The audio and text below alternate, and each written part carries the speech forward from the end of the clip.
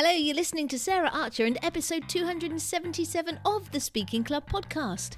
I want to start the show today with a quote from P.T. Barnum. Without promotion, something terrible happens.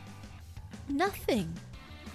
I started this podcast for two reasons. Because I want to help people recognise the power of stories and humour in speaking, and because I believe it's your message that counts, not the number of ums and ahs you use. There are some organisations that want to create robot speakers. They want you to sacrifice your personality in order to speak perfectly. But I want to let you know that you can be yourself and a sensational speaker. So, if you want to be a speaker that connects and engages authentically through stories, a speaker that gives value as well as a great performance, then welcome home. Hey there, how's it going? I'm very well, and I'm super excited to share today's show with you. Today we are talking about self-promotion, and I'm hoping that it's going to give you a few light bulb moments. You see, we've been conditioned since childhood to keep quiet about our achievements. We're taught things like, nobody likes a show off, stay humble, and self-praise is no praise. And the majority of us conform, stay quiet, assuming that our good work will be noticed and we'll get our reward in good time. And when we see those people who are shameless self-promoters, we judge them and tut, and assume that they'll be smited by the god of humility, while secretly wishing people knew about the great things we had done. But then we noticed that they're not being called out or shamed for being a show-off. In fact, they're getting more attention, and they are the ones getting rewarded with promotions or new clients. And then we get frustrated, bitter and envious, which affects the way we're being and communicating and turns people off. Or we go out all guns blazing and tell everyone everything we've ever done all at once, which also puts people off. So the big question is, why are we told that we should stay quiet and humble when it harms rather than helps? And how can we share our authority and experience in a way that brings people to us? Well, that's what my guest, Lisa Bragg, is here to answer for us. Lisa has literally written the book on how to talk about success. Her book, Bragging Rights, How to Talk About Your Work Using Purposeful Self-Promotion, launched this year. And in addition to being an author, she's a speaker, advisor, professional mentor, and founder of Media Face, a Toronto-based content and consulting firm. And on top of that, she was also a TV reporter and anchor for 15 years. My hope for this show is that it helps you to step out of the shadows and share all the excellent stuff that you are up to. Okay, without further ado, let's start the interview. Welcome to the Speaking Club, Lisa Bragg. Thanks for having me. I'm really excited to talk to everyone. As am I. Now, I was introduced to you by a lady called Deb Mashek, who's been on the show, talks all about collaboration. She said, you've got to speak to Lisa. She's got a new book out called Bragging Rights. And so I thought, right, I'll have a look at that. And here we are. And so the first question I wanted to ask you, because I've read, not quite read all of it, but read a lot of the book. What was the catalyst for you to embrace bragging?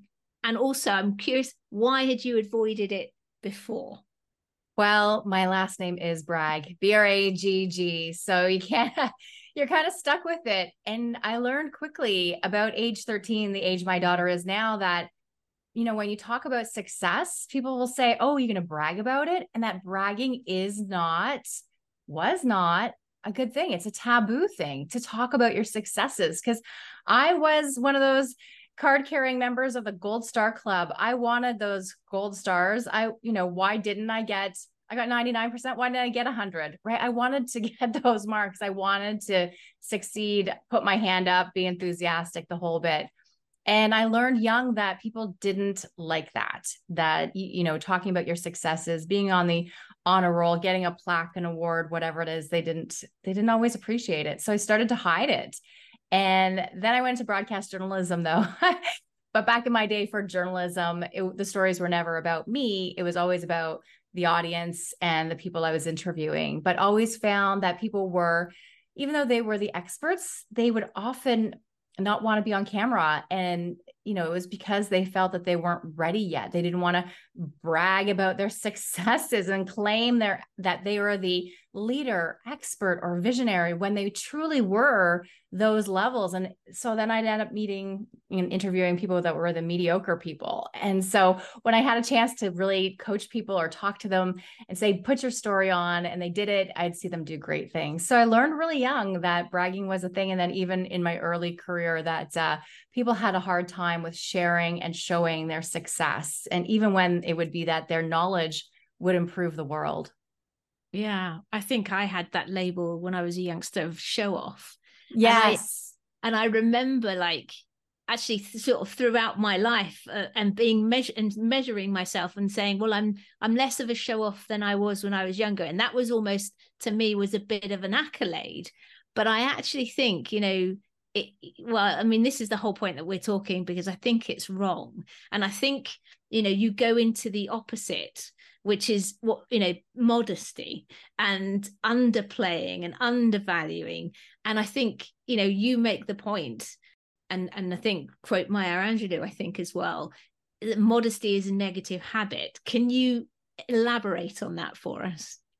So many of us, and it's again, I think it's Maya Angelou really brought it forward. We are here based on the shoulders of giants. Like other people have done the hard work for a lot of us. And so it's up to us to continue that hard work. But when we constantly, go into modesty is along with self-deprecation, put yourself down. And it's, look at me. Oh, I was lucky. We'll say we were lucky instead of saying we did the hard work and we've had success from it. Or we'll put ourselves down on purpose, diminish our power, diminish our strengths so that we don't seem as strong as we are, or show off or whatever it is. And that we are feigning modesty that, oh no, it's not me. Or I'm so humbled, that whatever, right away, here's a faux pas. Don't put on LinkedIn or any social media that you are humbled, because it dismisses the strength of whatever it is that you've achieved, or that the judges have awarded you, whatever it is. So being humbled and always lowering ourselves, so many of us are already at that lower point, and we need to actually say, no, I am this, I am strong, I am successful. Here is my knowledge, and I want to share it and serve other people, because that's really what it's about. Is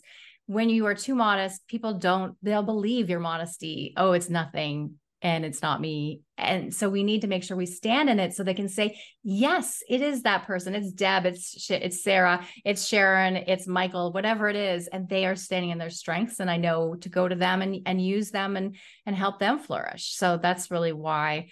Yeah. Humility, humble, modesty, those words just really get me going.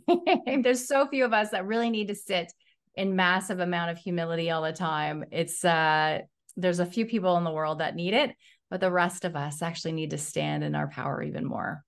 And I think there's a good segue. You just mentioned there's a few people who need to maybe just tone it down. But I think we could probably name those people there. There's been one in England who's been in power, and one overseas that's been in power. And I think you make the case in the book, and I've certainly seen this, that there are double standards at play in society when it comes to bragging. And I loved this phrase, the range of acceptable behavior. And I shook my head, and I can speak about, because I'm in the UK. And as you know, in comedy, if you are it, you can speak about it. So we had a leader in the UK whose behavior, by any standard, was not acceptable, but they were a male. And I'm not sure that a woman doing the same thing, and we've seen other international women leaders doing much less and being sort of vilified, it wouldn't be acceptable. And I wondered if you could share more about this in the context of your work as well. Yeah, it's such a challenge for women. And I conducted international research on it to find out a little bit more, because I'm in Canada. So I thought it was a Canadian thing where we wanted to, make sure that you put your head down, do good work, and eventually someone will notice you, and don't get out of line, and all those kind of things. So we wanted to, don't ruffle feathers, just be average. Like there's a lot of that kind of, maybe people aren't saying it overtly, but they are. But what I found in the research is that some people really do get a pass on bragging and self-promotion, and that they're told to, they're promoted to. And so often we find when we're young, in conditioning of our children, we do say things to boys that really allow them to be much more individual, where girls are also much more collective. And it's always be nice to girls, where boys are like, go out there and win and talk about your wins and celebrate the wins. And unfortunately, this summer, I had somebody report back to me that they wanted me to write something for the junior ages, for younger people, and for the people that coach them, because they were hearing that some of the language when the girls were winning and really being self-congratulatory, they were excited about it. They were told to be better team players, where the mother observed, who's an ultra athlete too, she observed that the boys were not conditioned to play smaller about their win. And she was watching it because she had just read my book. And so we're conditioning kids younger to play this way, to make sure that girls are all about the team and then boys are about the individual, which is interesting. I thought we were a little bit past that, but it's still around for the 13 to 15-year-old set now. So how does that relate to what you're saying? So really, we start conditioning people young to say yes to behaviors and say no to behaviors, sometimes based on gender. It's also based a lot on socioeconomic class. That's something I found interesting, that if you are of a lower social economic class, you are more likely to keep in line and not want to ruffle feathers or do anything that makes you stand out too far. Because we're still caught a lot in the factory era, even though we are now in the third or fourth industrial revolution, the imagination era, as we might want to say. Who knows what era we're really in and what's happening, but we're caught with all these factory norms. But the people who get a pass are politicians, actors, sports celebrities. We see that a lot. And, cowboys. But researching through the US, it's really about how much they can boast. And so we hear these things.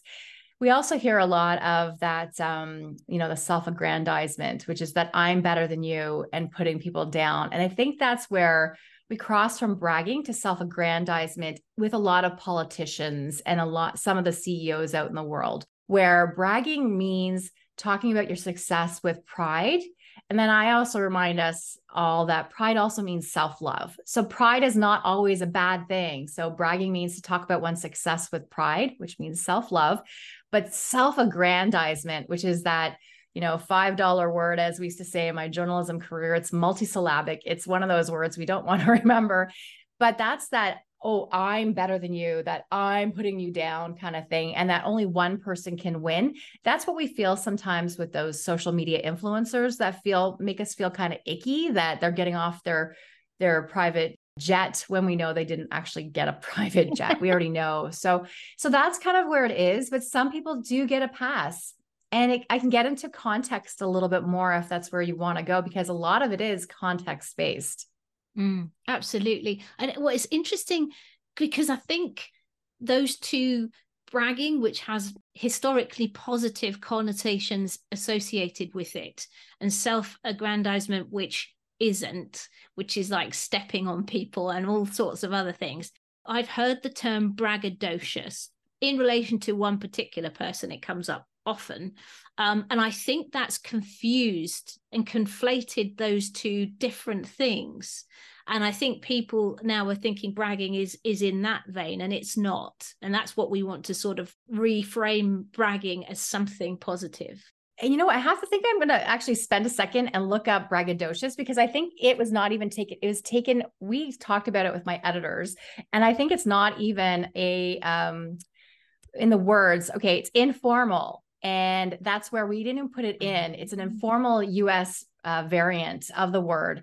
And it sounds braggadocious, but I don't even think I dropped a pass in the game. So it's boastful or arrogant. And that's the arrogance part that I think we all get, that ickiness. And in my research, again, which was worldwide research, people did feel that bragging was icky, because when we haven't identified really what it means and how the context of how to use bragging and self-promotion. And so when we hear, these people with that self-aggrandizement, that puffery, that's where we feel icky, but we don't have that depth of language to really say what it is. And so when we feel somebody's talking about their successes, we're like, it's actually when we are talking about our successes, because in the research, it was 85% of people actually want to hear you talk about your success. They want to hear you brag.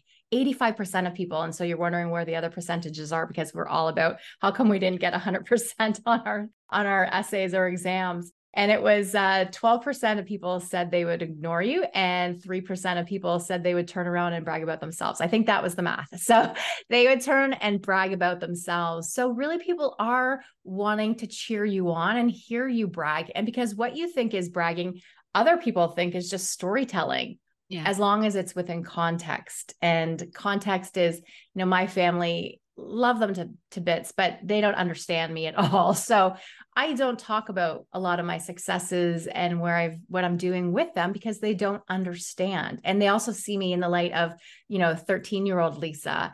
And so they don't see me now as the adult who is of service. And I need to talk about all of my wins so that people know how I'm here to serve.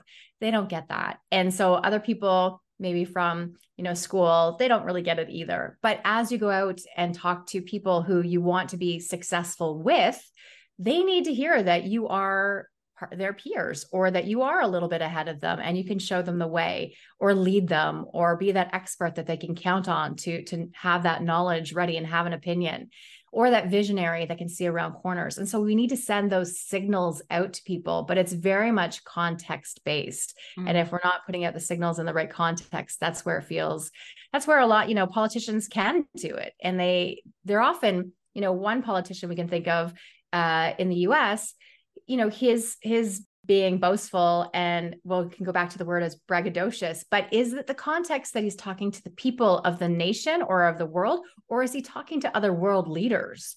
And so when we think about it, is if you're a CEO, to maybe take it down a bit before anyone wants to get political, because I don't, but if we think about it in context, a CEO, she wants to make sure that companies know that she is the best product. She has the best products and services, so that they will invest in her, that shareholders will invest more money, and that overseas partners will see that she is that giant that maybe they need to consider purchasing or allowing their companies to be purchased. So they need to signal in context to the other people. And she might not be signaling to her employees, okay, here's all our margins, here's all the great things that are happening. She might be signaling to one person in another country. And that's where her employees might feel a little bit misaligned to some of the messaging, because the messaging isn't for them. The context is for someone else in another place, that may be the competitor. So long-winded explanation of how important context is to when you're considering what you're going to say, especially on a bigger scale as leaders.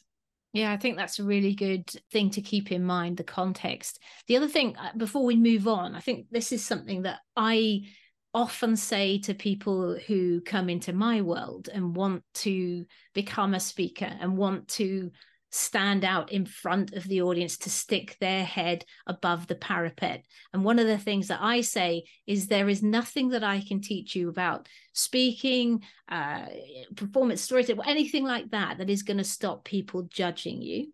They are always going to judge you. It's human nature. But when people are judging you for something that you're putting out there, it's often because you're doing something that they want to do, and it's their baggage, not yours. And I think that's a really important thing. I think there is a bit of conditioning with women. We are worse sometimes than men in terms of, pulling other women down as well. But I think it does come from, I'm playing small because that's what I've been told to do. And I'm actually really wanting to do what you're doing, and so therefore I'm going to try and pull you down. Does that feel true to you as well, in terms of what you've witnessed or experienced? Oh, Sarah, can we just talk about that for hours?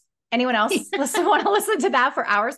Because we are trained to play small. We also, we feel that inside of ourselves, and we do start to judge other people. And that's what my friend, well, it's internationally called tall poppy, and my friend Dr. Rumi Billen has done research in it. And we are the people that cut other people down. Oh, look at her, she's thinks she's so much, and I'm going to cut her down and say negative things about her and undermine her successes. And we do that because it's about ourselves. When you feel jealousy or judgy about someone else, you need to take a moment, take a breath, and think about why you feel that way. And it has nothing to do with her. And so when you are talking about your successes, let's flip it the other way. If they receive it in a negative way, that's on them. That's not on you. So when you say it, just know that you're not, as long as you're not, I'm better than you, or putting someone down, that it's okay. It's on them, and they have some lessons to learn. But a lot of it is, you are doing what I wanted to do, and why haven't I done that? And there's that jealousy. So I think we could talk about that for hours and hours, because we do play small. And I am my book. I have to come back to it again and again from not playing small, because it is a cultural conditioning that I have had of like, just, wait till you're chosen. If you were that good, your work would speak for itself. Like, I feel that. And authors get a pass. Like, authors are allowed to come on shows and talk about how great their book is. It's an Amazon bestseller, all that stuff.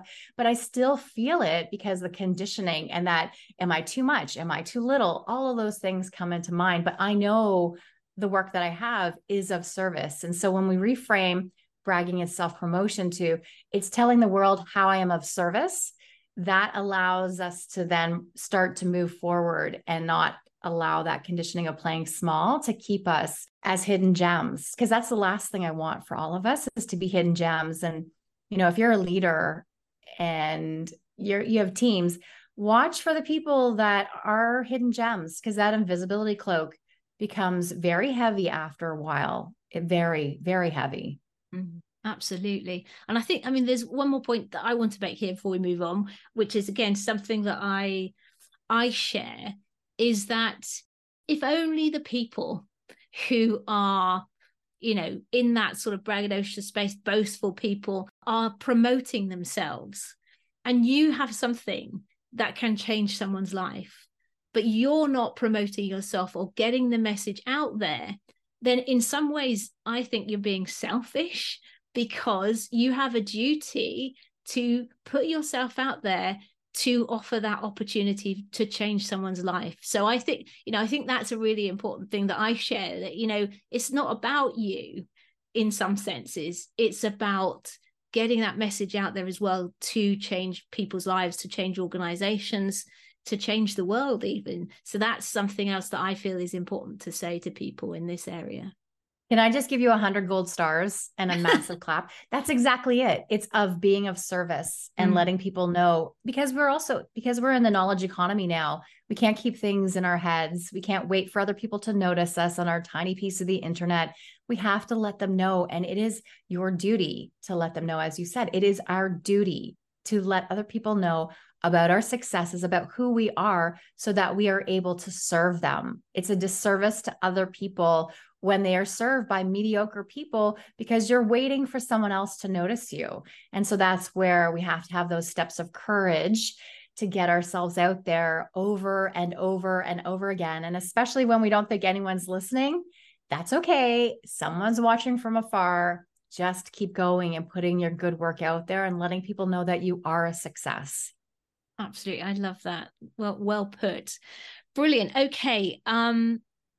One of the mistakes that you observe in the book is that people tend to market themselves for where they've been, not where they're going to.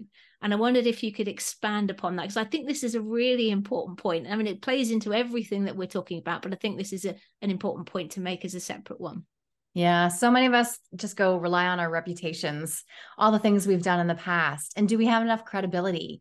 We often want to, I'm sure when you hear speakers that aren't with you, they'll list off all their credibility off the top, because they want to say, okay, here's my credibility. Yeah. Then you know that I'm going to be worthy of you listening to the next 2 hours, whatever it is. But meanwhile, the organization has already given you the credibility to give you the stage. So many of us, we look to the past, we want to stack our reputations. Here's all the things I've done. Here's my credibility. instead of saying, well, here's where I want to go. So when we market to where we want to go, it's interesting because all the past will align when you start to market to where you want to go. So when you say, here's where I want to go, you can look back and say that there's a red thread that does lead you to the path that you want to go. I'm not sure if you want to be all of a sudden a rocket scientist when you haven't done any science or anything in the past in that vein, but maybe you want to be, in accounting in a rocket scientist. And there's some path that will lead you there, but we market to where we want to go. It allows our brains to start to see things in the future that wouldn't have necessarily been there if we were only solely worried about and concerned about our reputations. Anyone listening to this podcast, your reputation is solid. And so let's not worry about that. It's also where so many of us, we think we need to have 120% before we go for a new job, where actually so many other people are going on the promise of their future selves. So instead of they might go when they have 40% of the qualifications desired, or even needed, forget about desired, needed, demanded, they'll go on 40%. Well, the rest of us will make sure that we have every single bullet point qualified, and then an extra 10% on top of that. And so leaving that mindset of, well, have I done that in the past behind, and saying, you know what? I think I can do that. There's a promise of me. There's the betting on me. There's that I know I can. Allowing that to happen instead of just worrying about your reputation will allow you to have so many more opportunities that you already desire and that you already deserve. I love that. And I think there's a reference to a lady called Dory Clark in the book, and this concept of the halo effect. And I think that this is kind of what you're talking about. And perhaps you can just quickly elaborate on that so people can get that in this context. Yeah. So Dory Clark is an international author of several books, and she talks about being a recognized expert. So very much in vein with my work. So just love what she puts out there. But she's an author who talks about becoming an expert. And then she's also somebody who's writing musicals. I think she's doing the scores, or maybe it's the lyrics to it. So she's working in musical theater, and not where you'd think you'd think those paths really don't cross, and they don't. But she's allowed to go into this area of musical theater because people already have seen that she's had success in another area, and they're like, okay, she's successful there, therefore she should probably be successful here. There's some sort of magic to that where, we see it again with politicians, where actors become politicians. Well, they've been successful there. So our minds are going to say they should be, we extrapolate that far to say, well, they will be successful there. And Dory Clark is successful in it, but she knows and acknowledges that she has a halo effect around her of success where people have seen that. And so they give her more liberties to try something new that really she, I don't know Dory that well, but maybe she doesn't have a business doing that someone else maybe has spent a long time building up their tools in that area. But because she already has success in one area, people can see it, they then allow it to come to another area. So, but Dory Clark is brilliant. I do highly recommend her, but you can see how, you can jump to another field entirely and have that goodwill brought with you when you've shared your success along the way. So it does actually then go into other fields. It's interesting to see that. And even publications, things that you've never even thought of working for, it allows you to say, well, she's successful there, she will be successful. Success begets success. Yeah, that's what you're saying is that effectively is that you can leverage, you don't have to justify the past, that you've achieved the past, but how can you leverage that for the future?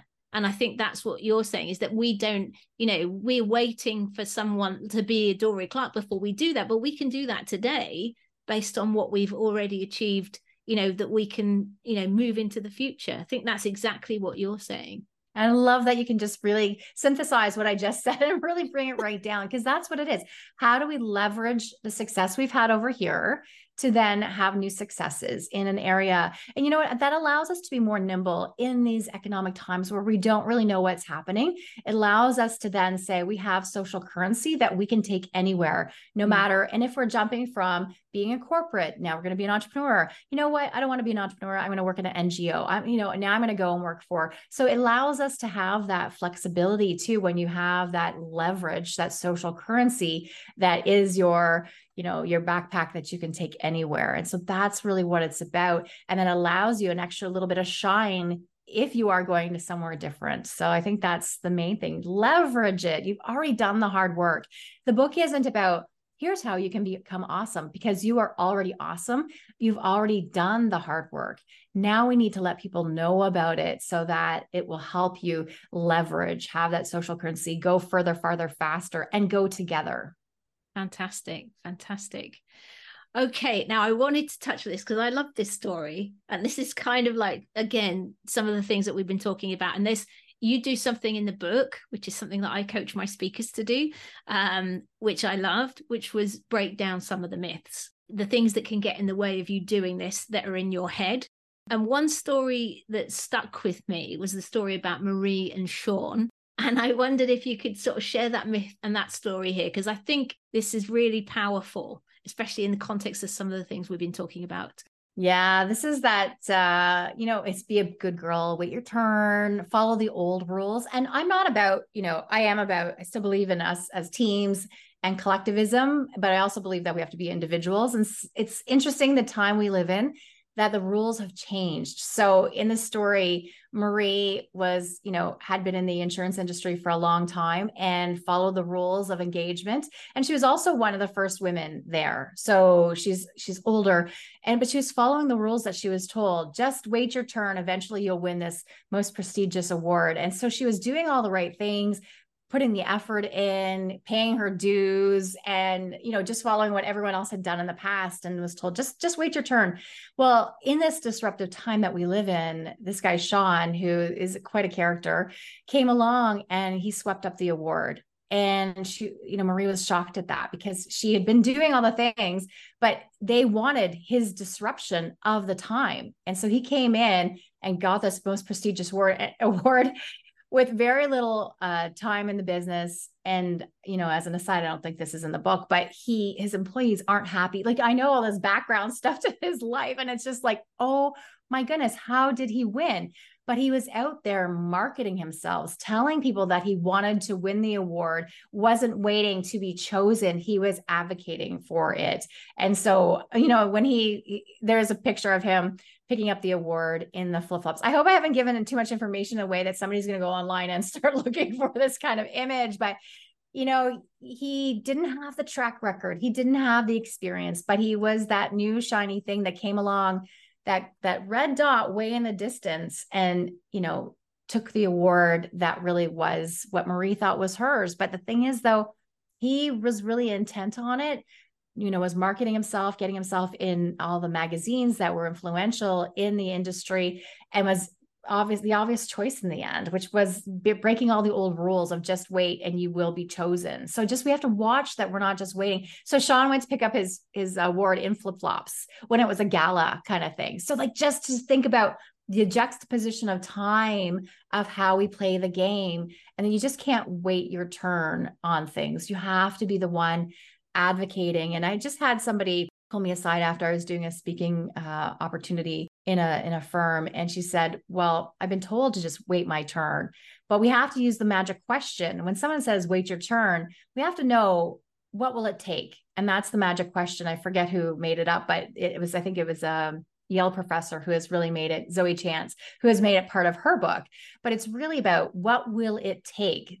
So if we're told, wait, our turn, no, I need to know, what will it take for me to win that award? What will it take for me to get that promotion? Because we need it really solid than these kind of wait your turn. It's just so open-ended. Nebulous. It gives us nothing. Nebulous. Yeah. It just doesn't give us anything. We need it grounded. And it's just like, wait your turn for your promotion. That's not anything I can work on. And as a leader, that's frustrating for your employee to hear, wait your turn, because there's nothing grounded and concrete that we can do. It's like, just be lucky waiting your turn. And it's like, we have to be able to scaffold luck to get ahead. And so that's where she felt so entitled, Marie, about it. And, she's working on other things, but it was just like that just one of those stories that just burns you, comes out of nowhere and gets the award. But that's the era that we live in, that the rules are so disrupted, and that we need to make sure that we are in line and that we are going to get the next award, that there is no doubt. It comes into the whole thing of, be so good they can't ignore you, right? Yeah. That's another Steve Martin quote that I use in the book, Well, she was that good and they still were ignoring her. And she would eventually win because they'd run out of people until these new people come out and say, I'm not waiting, 30 years in the industry. I want it now, because they know awards show success and prestige. And it's important to get awards and to be seen receiving awards and bestowing awards too, and nominating for awards. Those are all things to do. It was heartbreaking. I was like, oh, poor cow. And I Yeah. was just like angry as well. I was like, no, but we play, the rules are there, but question whether they're hard and fast. Like, yeah, that really sort of resonated with me. Yeah, poor thing. Anyway, I hope she gets it at some point. Start up her own award. That's the other thing. That's the other thing nowadays. And you have the power to start up your own award or go for an award that's totally like out there. Because so many people, they just get nominated for awards. And here's a news flash. A lot of people nominate themselves for awards. I And know. that is excellent to do because everyone else is so busy doing their own thing, putting out their own fires, looking for their awards, that they don't have time. So realize that a lot of people, and they'll feign, oh, thank you for the nomination. And that's okay. But it's really that they've already put themselves out there. I nominated myself for the award. We don't see that, but people do. They do it over and over again because otherwise they will never win. And nobody knows that they want to win, or nobody knows they exist. So that's where you have to put your name forward. And more awards are saying, nominate yourself. Nominate yourself. So I think that's a good thing. We need to put ourselves out there. I love that. I love that. Smashing. Okay. Conscious of time here. Let me see. So much that I could talk to you about. It's a really fascinating subject. I wondered if you could share the 3 biggest mistakes you see people make around bragging, self-promotion, if you like. Yeah. So again, bragging is talking about our successes with pride, and pride also means self-love. And then self-promotion those are the tactics that we put out into the world. So those are the things that we have our success from our brag. So what is that thing we want to put out there? And then our self-promotion are the vehicles that take it out in the world. And so, that could be a phone call. It could be signing up on your company's interwebs, for your profile. It could be going to association meetings and actually following up with the people that you meet. And it can also be social media. So I think one of the biggest things is people think that they have to have a huge social media following to do anything. And I think that's a huge mistake. You don't have to do social media at all. Don't think that's not, this book especially is not about, I think it mentions LinkedIn once, but it's not about social media. There's so many other ways. So first of all, not realizing that it's not about social media and you don't have to become a brand manager every day. I think it's just realizing that you want to narrowcast instead of broadcast. And what that means is, yes, I would love audience of millions of people that are doing and engaged with what I say and do and buy my book and buy whatever and think about me and love what I'm putting out there. But actually, it could be an audience of one, because that one person can really make a difference in my world. And that's where, back to the context setting, that CEO might be signaling to that one leader of that company in France or in Germany or in Canada that she wants to do business, and not to the, hundreds of thousands of employees employed with her. And so where's the context of it? So broadcasting is great, but it's really, when you're starting out too, it's about narrowcasting. Who is that one person that I really need to speak to? Who is my audience? So with that, who is my audience? So narrowcasting, and along that as part B of the answer, who is my audience? We think we need to speak to everyone, but we need to just think of that 1 or 2 different groups of people that we want to speak to have our message land. Another thing, I think there's lots of tips right in that one, but was there another one that really, there's so many things in the book. In the book, I have like thinking exercises, to do exercises, and to share exercises that really help you to activate it so that you're not just inspired by these stories, but, and also, or shocked at some of the stories of how people haven't, moved ahead because they didn't brag or self-promote. But there's also tips for you to start moving with it. I think it's really that waiting for other people is a big mistake. And we've talked about that. Waiting for your leader, waiting for someone else to notice you is one of the biggest mistakes. They are not going to do that. They are so busy doing their own thing that they they aren't going to do it. And that people leave employment. They get a new job somewhere else. Someone comes along and then they have the, garden leave time or what, like the time that they have between, that they just don't have that opportunity to bring you along and probably not allowed to bring you along. So what does that look like for you when you've gone ahead and made sure you've bolstered someone else's career without tending to your own? So we need to make sure that we take care of ourselves. One more thing is that, because that goes along with it, is there is no I in team, but there is I in credit. So I think this is a big one for people, is to make sure that you claim credit. And so many of us are team players and we need to be team players. We need to fit in, but we also need to stand out. And so we need to let people know what we've done along the way on projects, because credit goes where credit knows and credit flows. And so I use the example, if Joe was the team leader in the past and the project was a great success, but then Joe is off on pat leave for the next project, but comes back in on the last day, they will see him as the team leader and give him all the credit again, even though we've done all the work.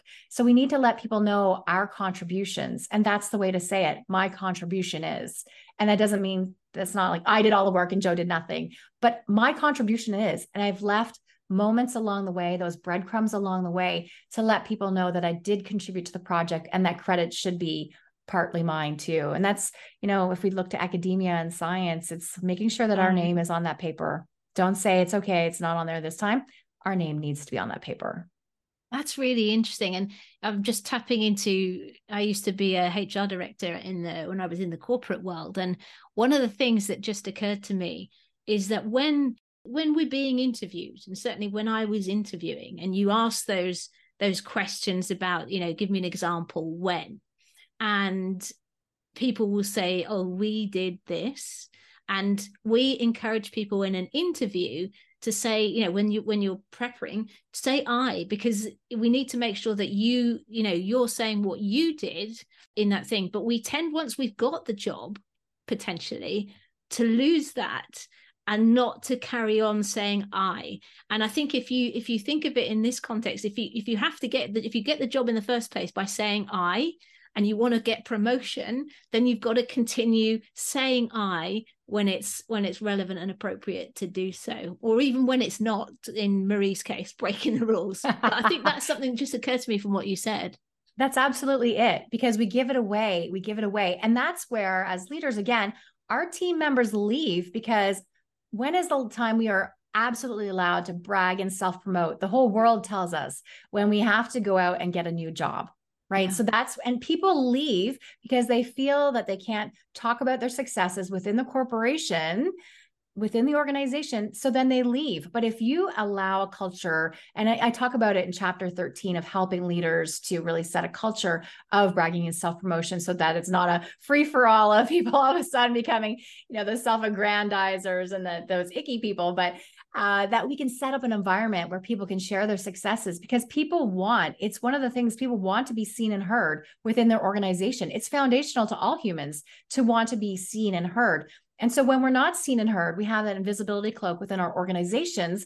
Well, I have to leave for people to be able to see me. And so that's where they start putting together their CVs, their resumes to go out and get new jobs. And that's where then the new employer will say, what a gold star employee, what an A+, leaving this organization who didn't see all the things that she had to offer. And so we need to make sure we've set a culture that allows people to talk about their successes, because when you can hear successes too, then we also can say, okay, well, that's not what I think success is. And we can then change our path. So if you have your team reporting on, this is what I think is successful, and then you're like, well, that doesn't actually align with my agenda, then you can help them be successful in a different way, especially if you are still stuck with doing only annual reviews, because some companies are just too busy. But if you're only doing annual reviews, when are you checking in at a less time to make sure that people are on track with the projects that you value and that they value, so we don't lose those halo level employees, those rock stars, those gold stars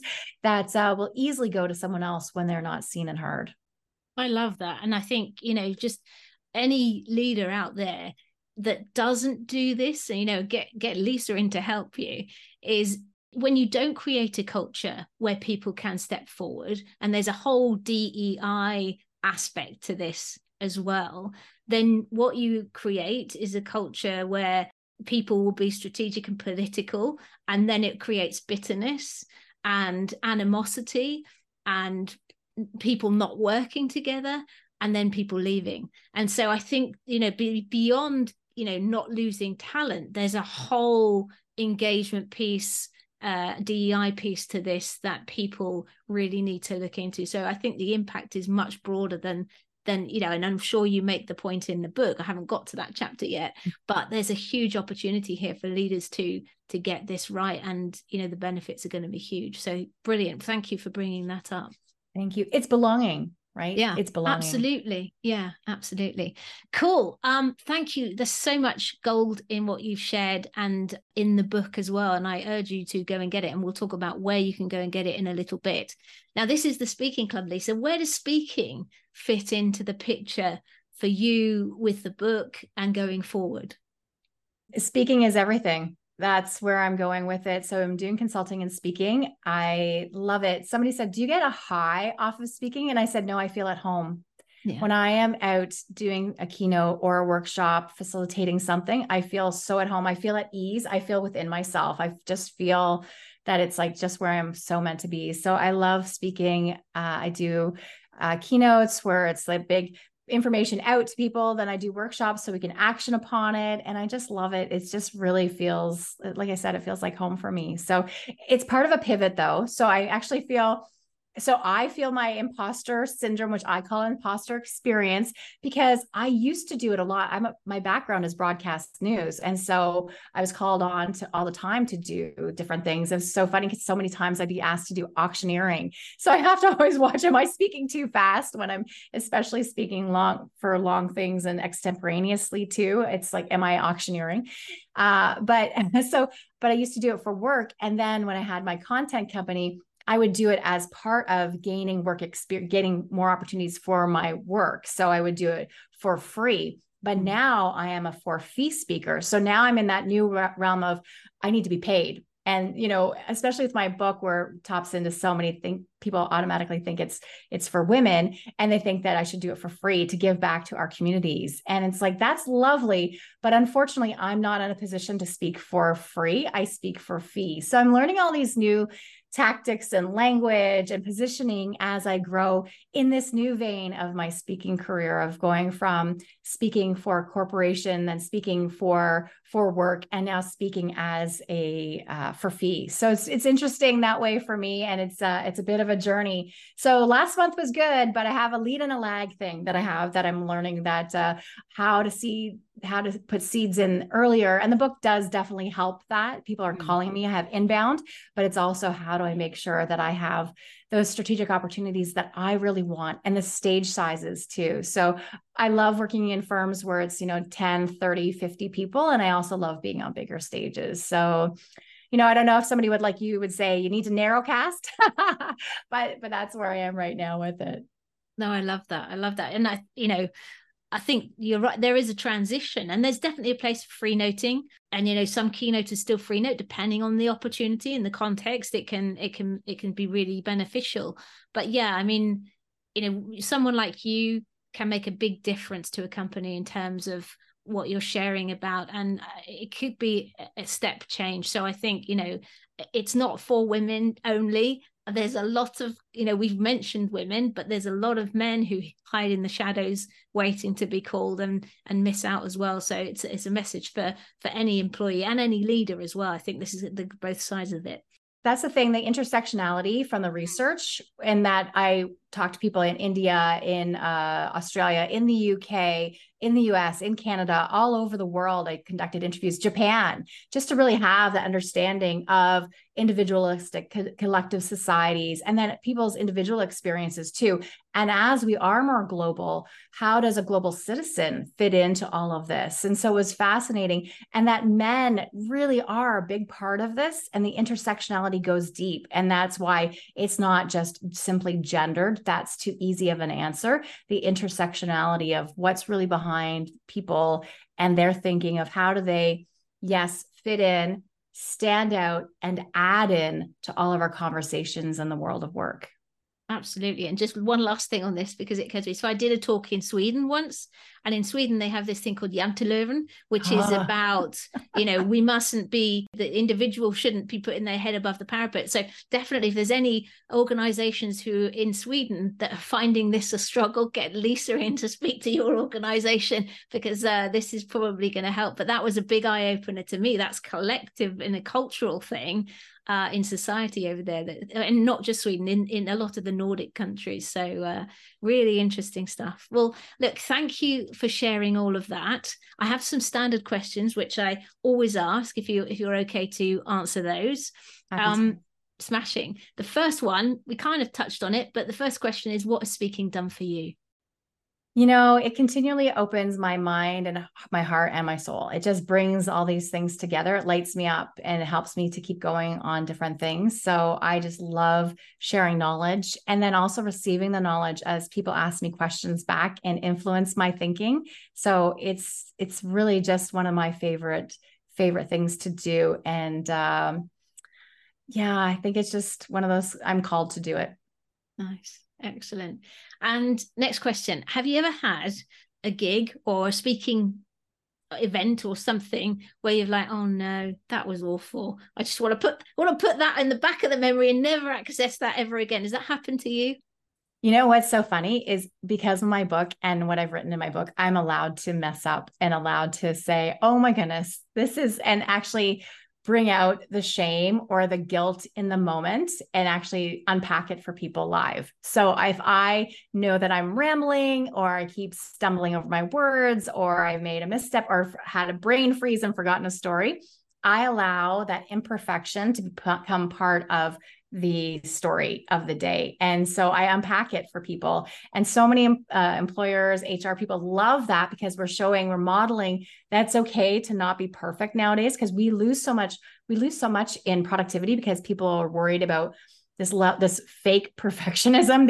They will burn out because they're doing so much work to be perfect. And so I'll unpack that. But I do have times where it's like, I'll go back and I'm like, okay, did any of that, was that good? Yeah. But that's my broadcast journalism days too. So you have to just say, unfortunately, in broadcast journalism, you are only as good as your last story. That was ingrained in us. But I allow myself to say, you know what, it wasn't 100%, but you know what, 75% is now good enough. And also my 100% is absolutely 100% more than a lot of the next people. So that's where my standards of 100% are just too high. And I've realized that about myself. So I'm now trying to model for the other perfectionists to not burn out by unpacking it a little bit and being that model. So now I'm going to go back and say, what did I say in that podcast? I have to listen back to the podcast again. No, that's all. Vulnerability is so important. That's part of it. You're living your message. Vulnerability is important to share, and people relate to that, and it connects with people. So I love that. That's cool. Okay, next question. What's the book that's had most influence on your life, and why? I am to pick one book would be a disservice. I pick so many books. Right now I'm reading Ask Like an Auctioneer, which is a brand new book coming out by my friend Dia Bondi. And that's an awesome book. I have Perfect Story, my other friend's book right here, right now. That's a storytelling book, but one book,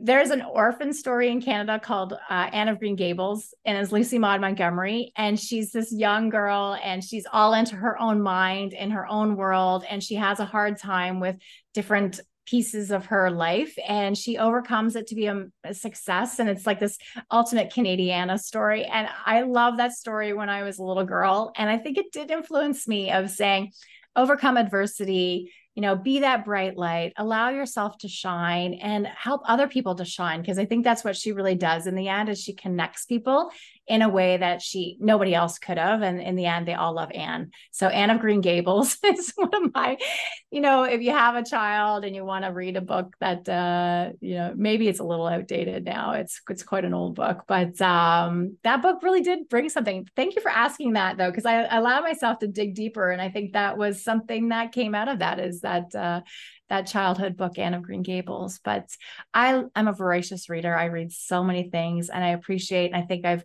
taken a lot from a lot of people, a lot of people's books along the way. I value Seth Godin's work. I'm sure a lot of people who are listening to your show do listen to him and follow his work. He's amazing and tremendous in a lot of things that he says and the thinking he has. So yeah, I have a whole bookcase over there with so many books that I've cherished along the way. Well, I've heard of Anne of Green Gables, but I've never read it, so I will read that. And I think that's really, that's who knows. She's probably started you on the journey to where you are today. So I think that's a really good choice. Perfect.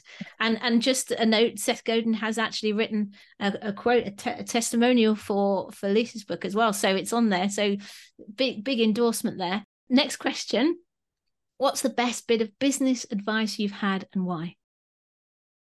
So recently I had somebody really give me a talking to, and it's about my rates and owning my value and realizing that I need to own my value, not just because of my own worth, but also because of this, making sure that other people are also getting that rate. So I need to own my own value. And it was somebody just a few months ago or last month that really, she dressed me down about it and said, no, you need to be charging this because otherwise you undermine the rest of us. And that clicked with me and really resonated with me in a way that other people giving me pricing advice hadn't really connected, and was really a fire in my whole system. So that was a bit of advice: is know your value and then make sure that you are where your peers are and that you are actively talking about value and worth and what it means to be paid for it and standing in it. And yes, sometimes you do free notes to make sure that the right audiences are seeing you, but you're doing it strategically, but that you are getting the money that you deserve. And you can do that. Somebody explained to me too, it doesn't have to be just, monetary value, but what is the whole unit value of doing something, and that there's other opportunities to unpack if the right numbers aren't there. So I really learned from that. And it's something that hadn't clicked quite before. So I think that was a big piece of advice. So it's your typical knowing your value, but it's the way that the person said it to me. And she was quite terse about it. So I think that's so connected to me too. We all want like this kumbaya love and be nice to me. But when someone sits you down and gives you a dressing down about something, it's like, oh, wow, that was surprising. And I really value it. So, and I'm actioning on it all the time. That's really something. Yeah. Know your value. Excellent. I think that's really important. And I love the way that they positioned that for you. That's great. Last question then. If you could have one mentor, they can be alive or dead, fictional or non-fictional, who would you choose and why? Seth Godin is the person I'd see. I think he's done so many things to put himself out in the world in a smart way. He's so generous with so much that he's given in his own ideas and thoughts. And I think he's got a nice business going. So I think that's a big thing too. He does it with kindness, but he also, if you are in any of his sessions, he is direct with kindness. So he's direct but kind in what he says. And I think there's something about that. And I think that his work has life. It has a lifespan where you can go back to some of his things that he wrote 20 years ago and they still absolutely apply. So Seth Godin right at the top, because he is at the top of my book too. So I think that's a big thing. But again, being a voracious reader, there's so many people that I know have made an influence on my life that I value their work so deeply. But I think it would be Seth Godin having some real time. I did have some email exchanges with him and he did read the book because he corrected a few things in the book. So, and he gave me a few compliments that really, when you send out your book, when you do a first gig of something, you're sending it out in the world, you don't know. And so he was almost pretty much after my editors, like the third person to send it out to. It was like 3, 2, 1, send. And so when he came back with some compliments, I was just like, okay, this is great. So there's a little bit of my success story there with you, but it's just putting yourself out there in the world, and then good things will happen, and you never know what those things are. But I appreciate so many of the leaders that have come before, because I know I am here based on the shoulders of giants. So yeah, absolutely. That's brilliant. Thank you for sharing that. And I don't think I've had Seth Godin before. So yeah, new one. That's good. Well, listen, I thank you so much for sharing everything. Where is the best place for people to go to connect with you, to hire you to speak and to get the book?